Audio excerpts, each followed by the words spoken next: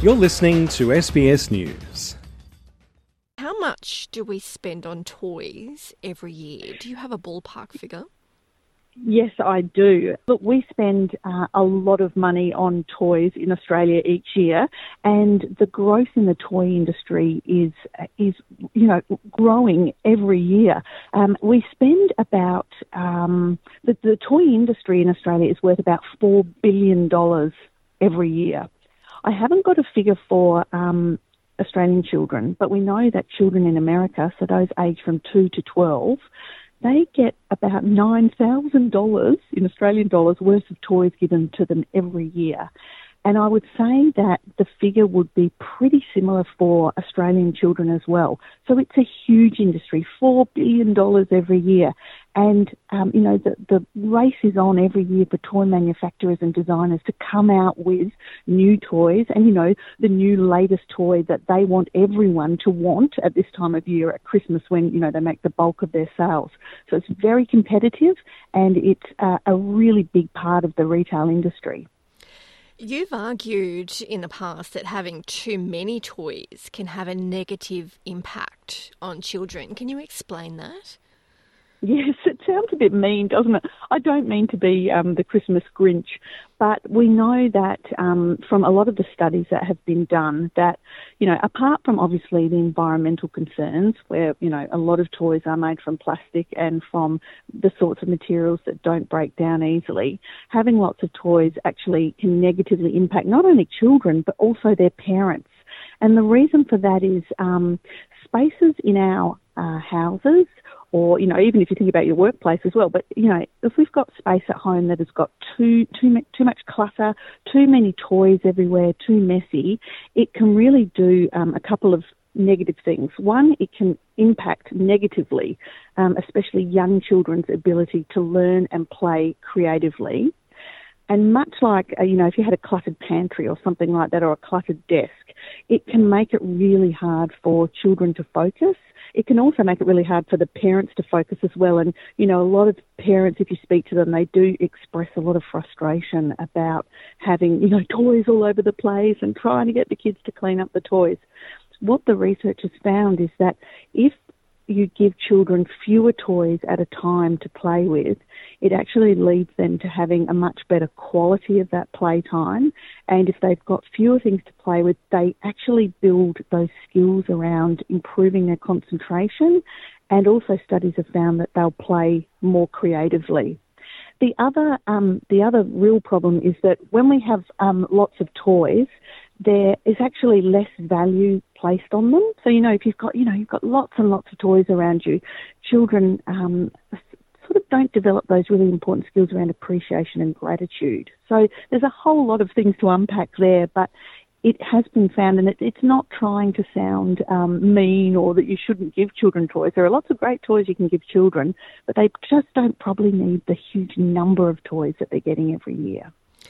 I'd imagine that there'd be a negative consequence to that if, say, some kids in a particular family or even on the same street got lots of toys and then others didn't.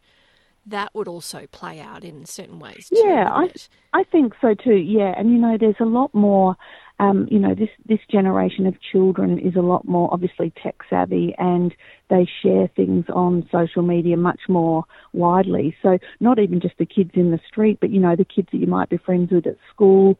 A lot of children are on different apps and, sharing information, photographs, texting each other. So, yeah, there's that about it as well. And, I guess that's been happening, for a long, long time. A lot of children get lots and lots of toys and others not so many.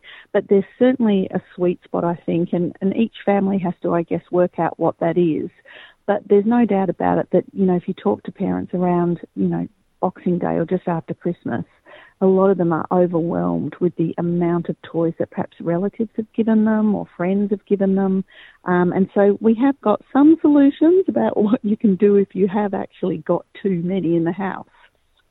What are some of those solutions? What can parents and carers do to kind of thin out the toy collection a little bit? Yes, it does. Yeah. So what we're suggesting is that if you can, try and do an inventory on all of the toys that you've got. Now, I'm not a saint in this area at all. My son did have a lot of toys when he was younger.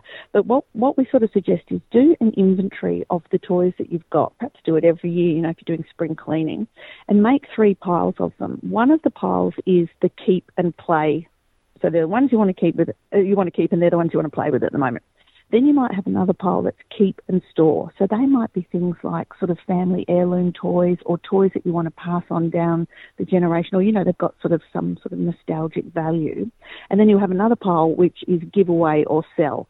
And you'll know, which toys belong in this pile if they're ones that, haven't been used. If you've got new toys that have never been opened, you can donate them at Christmas. Lots of charities will take brand new toys as presents for children. With the toys that you're going to keep and play, it's really important that you make them accessible and easy to see in your child's bedroom or play area. And what you can do with that pile, because it'll probably be quite a big one, because, your kid will probably say, I want that one, I still play with that one.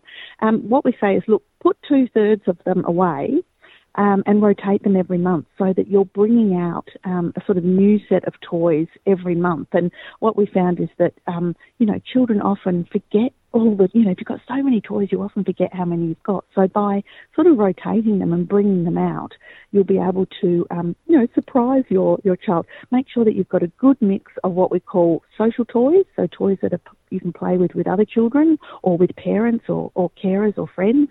There are some great toys that are just what we call solo toys, so they're just, playing by yourself. And then, we do have this term of good toys. And I think we sort of do hear people saying, I really want to buy, a good toy. There are lots of different kinds of good toys. They are things like manipulative or functional toys. So that's where you're actually doing something with your hands or your feet or your legs. There are active toys like balls and sports equipment. There are toys for learning. There are toys for creativity, and make-believe is a really important sort of subgenre of these good toys. And if you have a mix of these good toys for children and you rotate them around, I think you'll find you'll have fewer toys around, less clutter. You'll be calmer as a parent or a carer, and you'll know that your child is actually really having to build creativity and concentrate and focus a lot more. I'd say another example of the so-called right kind of toy would be ones that represent disability. I think I've seen examples of lots of those kinds of toys coming out. Ah, yes. You mean like, there are lots of now dolls and things to represent disabilities. Absolutely. And the other thing I guess I should have said there too was, toys that are, if you can cut down on plastic, I know it's really hard. I mean, it's ubiquitous, it's everywhere. But if you can sort of have toys that are made out of more sustainable materials or toys that might actually be biodegradable, then that's really good too. I remember when I had my son, I was one of those, zealots who'd never had a child, and I was like, he will never have plastic toys, he will never eat white bread, and all of those things just sort of went out of the window. As I think, we are seduced by, there's a lot of money spent on toy marketing, advertising, particularly at this time of year. And of course, the greatest agitators for toys are the children themselves. The ads are aimed at children. There's that thing called pester power. But I think you just need to probably just keep your head about you and just really think, does my kid really need another plastic toy, for example? And the answer is usually no.